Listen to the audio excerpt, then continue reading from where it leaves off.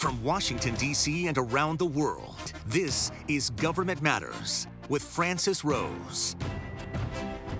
Thanks for watching Government Matters, the only show covering the latest news, trends, and topics that matter to the business of government. Francis is out on assignment. I'm your host, Marjorie Sunser. Elaine McCusker won't be the next comptroller at the Department of Defense after the White House withdrew her nomination. She's been acting comptroller for the last year since David Norquist moved up to be deputy secretary. Defense News reports it's not yet clear whether McCusker will remain in her confirmed role as deputy comptroller. The Army says it's one step closer to next generation network access. The Army's Deputy Project Director of Enterprise Services, Michael Payne, says Army Chief Information Officer Lieutenant General Bruce Crawford wants to expand a pilot program that lets users log in without common access cards. FedScoop reports the pilot is testing granting access through physical tokens and apps.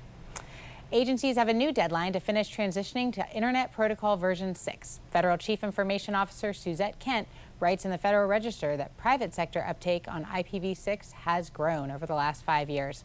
NextGov reports federal agencies must submit new implementation plans by the end of fiscal year 2021.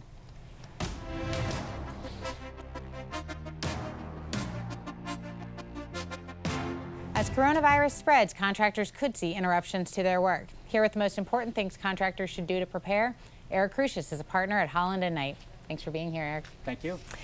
Let's start by talking about what your thoughts are so far on where this could affect contractors.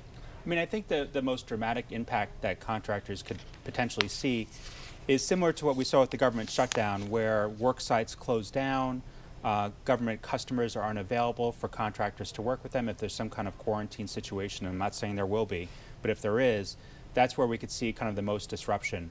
It's not that the contracts don't have funding, it's that the contractors can't perform because they can't go to a work site, because so many contracts are dependent on a contractor being able to access a government work site and access those government customers. You know, in a shutdown, there's often more warning. It seems like contractors may not always have warning if a site shuts down, potentially in a different area of the country. What can contractors be doing now to prepare for that? I think what contractors should be doing now is something that contractors should probably do on a regular basis anyway, and that's take stock of the contracts you have, where performance is, understand what your rights are if performance has to stop, but just kind of get a great inventory, a detailed inventory of your contracts and whether the government is necessary to continue performing them. Because one thing that contractors always struggle with, of course, is funding. And will contractor be able to get paid if that contract temporarily stops? And like you said, there's not going to be a lot of warning probably if a contract cannot be performed. So kind of getting in touch with the contracting officer or contracting agency in advance and just having that discussion with them to see perhaps maybe there's some things that are parts of the contract that can be performed off-site. So maybe put those off and don't perform them right now to save them if there is a temporary quarantine situation.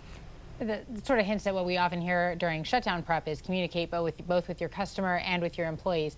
Do you think that communication is starting to happen at all, or is it still a little early for that? I mean, I think anecdotally that communication is starting a little bit. It's just so much in the news, and whether you agree, disagree, that the news is overblown, it's out there. So I think contractors are starting to take those steps in talking with the government customer. I don't think the government customers have a lot of information right now because they don't really know exactly what's going to happen, as none of us really do. But I think having those conversations like they are starting to is really helpful. Could there be other sort of indirect effects? I wonder if restricted travel might start to affect contractors in some way. Yes, I mean, obviously the agencies put on have requirements, I should say, where contractors sometimes have to travel to different work sites around the country. I've seen it firsthand. That may impact whether a contractor can perform. There may be a certain CLIN, contract line item number, for that kind of travel and for that part of the contract. They may not be able to perform that, and so will the contractor be able to get paid for that? That's obviously something that would be in a contractor pipeline expecting that to happen. So that's an impact. The travel industry is suffering a little bit, so contractors who provide travel services will obviously suffer a little bit as well. What about supply chain? I wonder about contractors who maybe are trying to get supplies from places that aren't getting what they need or are otherwise facing delays. Yes, I think that's a really important issue that contractors are having right now because we get supplies from around the world. Contractors pull supplies from around the world, and it's not really clear whether those supply chains are going to be further interrupted or not. each contract, or many contracts, have the equivalent of what's a force majeure clause. All commercial contracts have a clause in it that talks about what happens if there is an inability to perform because of a spread of a pandemic virus or something like that. Every clause is slightly different. Every situation is slightly different, so I'm not going to opine on whether it's an effective clause or not in this situation, but that's something that contractors should look at because if their supply chain is interrupted, they may need an excuse to tell the government why it's being interrupted, because otherwise the government can terminate for default.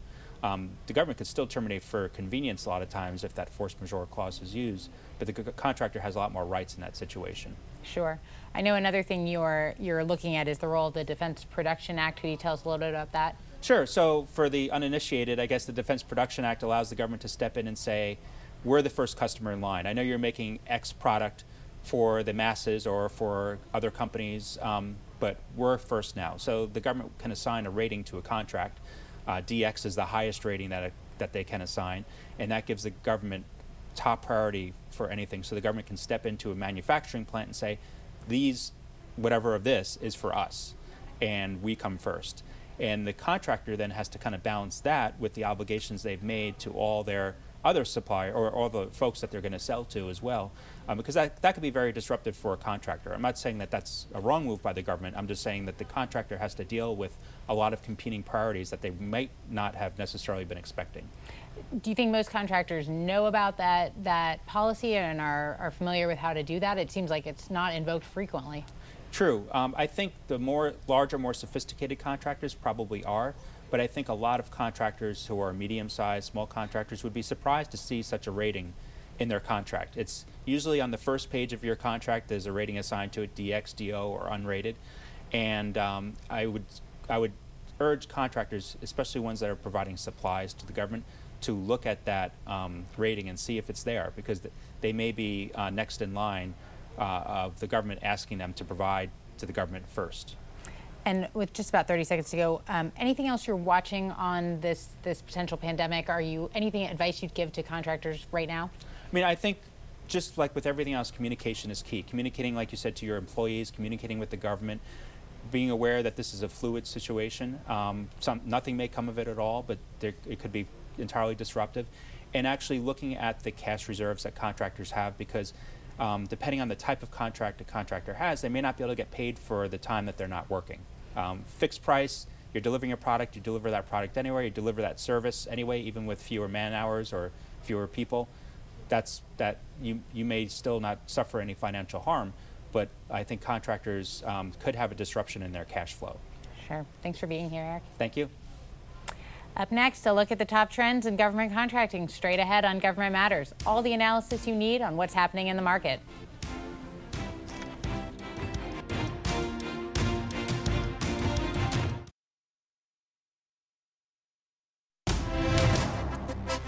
This Industry Matters segment is brought to you by BDO.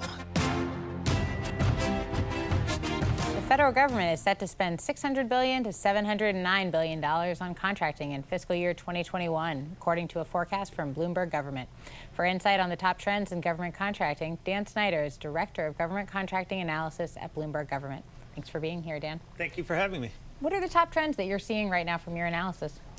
So I would answer that question in two designated areas. The first is spending trends, and the second is more of the policy trends that contractors should be aware of throughout the fiscal year. I'll start with spending trends. And at this stage, we are at a record high. So we have reached $595 billion being spent by federal agencies. That's a sharp increase from what we saw back in 2015. So I'd like to identify where those spending trends are and as an indicator for where it will be in the future. The first is Department of Defense. So they make up the huge increase, $282 billion in fiscal 2015, and that has jumped to as high as over $400 billion. in fiscal 2019. The second is with government-wide acquisition contracts. We hear a lot about these major contracts, and we're seeing those spending obligations come through in the data that Bloomberg Government reports. About $9 billion in 2015 and doubled to about $18 billion in 2019. The next one is small businesses, which has remained relatively steady, about 23%, which is their goal, but still increased in lockstep from about $98 billion to $131 billion in 2019. And the last one is one that everyone is excited about and seems to be the topic du jour, and that is other transaction authority. In 2015, in the 5-year period, just under $1 billion, and that has skyrocketed to $7.5 billion. And our forecasts are suggesting 2020 could come in at about $11 to $12 billion. Let's go to policy trends then next. What are you seeing there? It seems like OTAs might be a spending and policy trend. They are, certainly. So the first one that I would identify in terms of policy trends is the major initiative being undertaken by General Services Administration and their overhaul of the schedules, trimming it down from 24 to 1. So we're now in phase 2 of 3 of that initiative, which triggered the mass modification for some of the largest government-wide vehicles, including IT-70 and professional services schedule. The schedules program overall comprises of about $30 billion in spending, and it impacts somewhere in the neighborhood of 18,000 contractors. So certainly something that organizations want to handle effectively. So that is expected to be closed out and finalized with phase 3 concluding at the end of this fiscal year. Another trend that we are watching is cybersecurity maturity model and how that will unroll. Katie Arrington is handling the policy rollout of that initiative at Department of Defense, and I think companies are starting to try to get a better grasp on which level is most beneficial to their organization.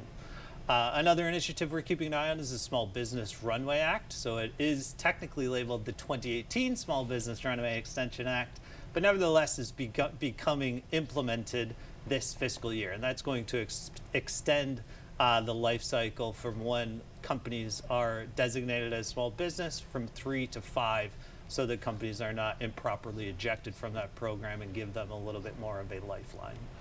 Let's dig in for a moment to the OTA trend, which I think has gotten a lot of interest. What's driving that? Do you think is there a particular agency or kind of contract that's really, driving that growth? Yes, I think the question is, what are agencies doing to help contractors? And it's really 2 simple answers. 1 is eliminating barriers to entry, and 2, trimming down that life cycle of awarding a contract. So I've heard estimates from anywhere to 9 to 12 months from RFP release to award. OTA is going to trim that down significantly. So certainly a lot of enthusiasm around how companies can capitalize on those OTA transactions. As I said, they've increased in popularity in spending from about $1 billion in 2015 to $7.5 2019. And in conjunction with that, we've also seen an increase in the number of consortia. So that's going to be the parties responsible for managing those. And based off Bloomberg Government's gauge, we see that are in the neighborhood of about 30 that exist in varying capacities for consortia throughout government's use. From what you see, what are industry's feelings on this? I'm sure everyone likes an abbreviated timeline, but is there some pushback against OTAs at all? Yes, I wouldn't necessarily say there's pushback. There seems to be widespread consensus that they are beneficial on the government side and on the commercial side. I heard one explanation that they have retooled government workforce to more effectively compete these contracts. So I don't anticipate any of the enthusiasm to die down as an alternative to some of those historic mechanisms that we are accustomed to. And what are you watching in FY20? What are the sort of markers you're looking for to see what the data is going to show at the end of the year? Yes, so we've seen mergers and acquisitions have remained relatively stable. At Bloomberg Government, we track the top 200 companies. And of those top 200, it's remained somewhere in the neighborhood of 330 to 340 acquisitions that are taking place in that subset of companies. So It's likely based on the ability for companies to borrow money and complementing some of the IT modernization and professional services initiatives that they want to add to their portfolio. That number is likely to remain in the neighborhood of about 335. Another very important topic is an influx of large contracts that are coming up for competition. Some of the contracts that we are monitoring most closely are 2 government-wide acquisition contracts, one at HHS in the 4th iteration of their CIO SP4. General Services Administration is also competing their $20 billion government-wide acquisition contract known as 8A STARS. And then there's a new kid on the block with Astro. So GSA is competing an R&D contract focused on unmanned vehicles that is coming up for competition, and the draft RFP is out for that right now. And then my maybe most favorite is the cloud contract at DIA, which is being competed right now, and that is C2E. Thank you so much. Thank you.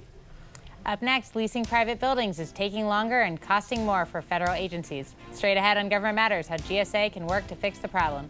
Don't forget, if you missed an episode of Government Matters, you can find it on our website, govmatters.tv.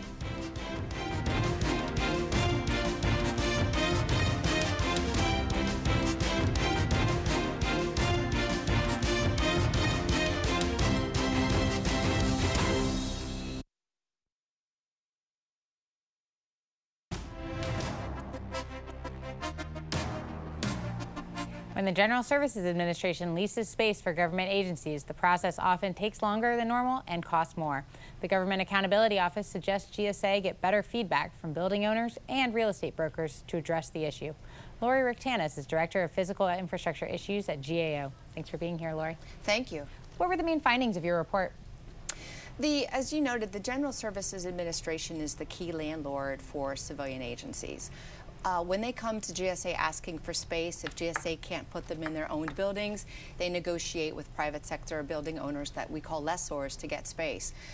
They spend billions of dollars on this process. They have 8,000 leases. So this is pretty important that they get the best deals they can for the agencies and for the government. So we looked at that process and identified that in general there are pieces of that leasing process and specific requirements within the leases that are potentially causing these private sector building owners to charge more rent to cover some uncertainties, and that's also leading to longer time frames to get these leases done, which is frustrating for everyone.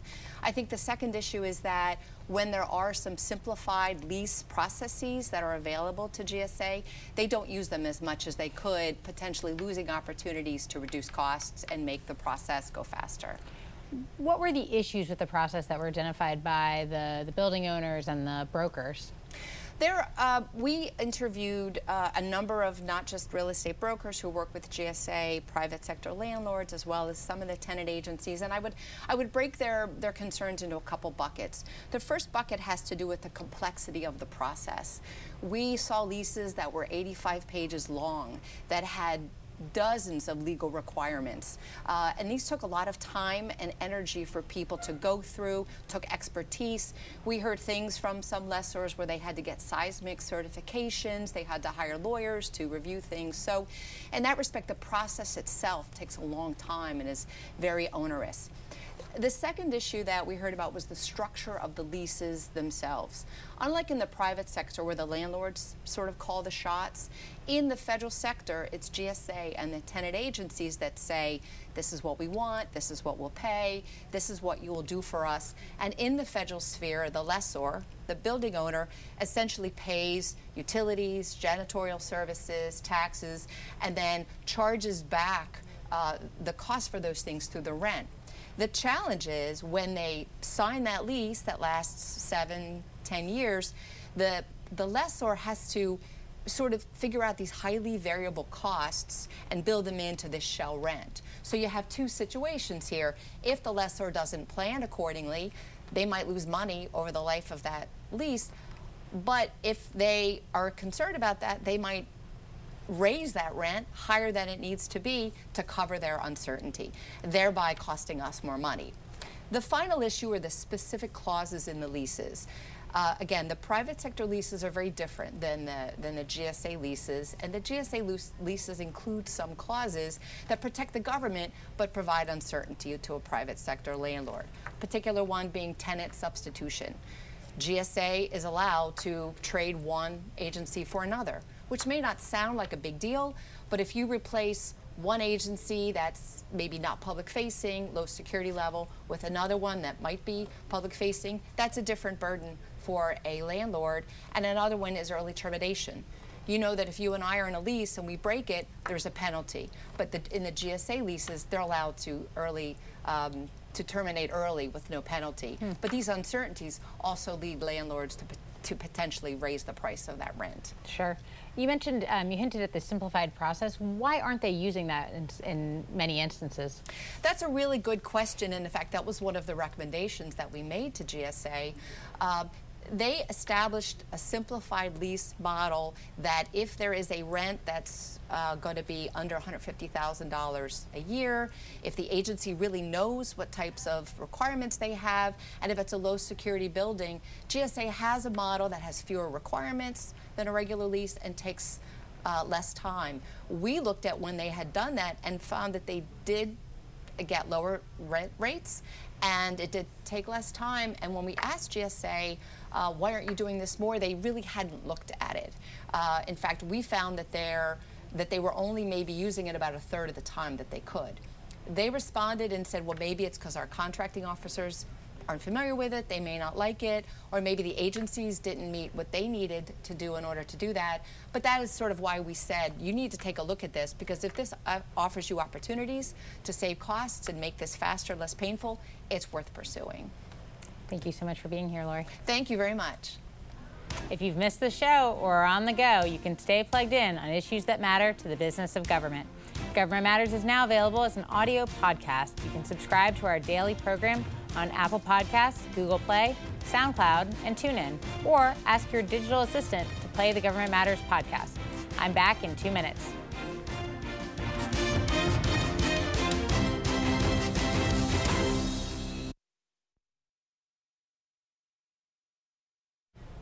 That's the latest from Washington. Join us weeknights at 8 and 11 on WJLA 24/7 News and Sunday mornings at 10:30 on ABC 7 to stay plugged in on issues that matter to the business of government.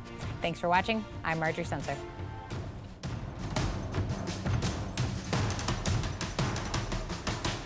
Thanks for listening. Our daily program is produced by Charisse Hanner and Ashley Gallagher. Christy Marriott leads our technical crew. Our web editor is Andrew Wagner. Government Matters was created by George Jackson. Visit govmatters.tv for articles, videos, and more, including our first feature-length documentary, The Dawn of Generation AI. Government Matters is recorded at WJLA-TV in Washington, D.C. Copyright Sinclair Broadcast Group.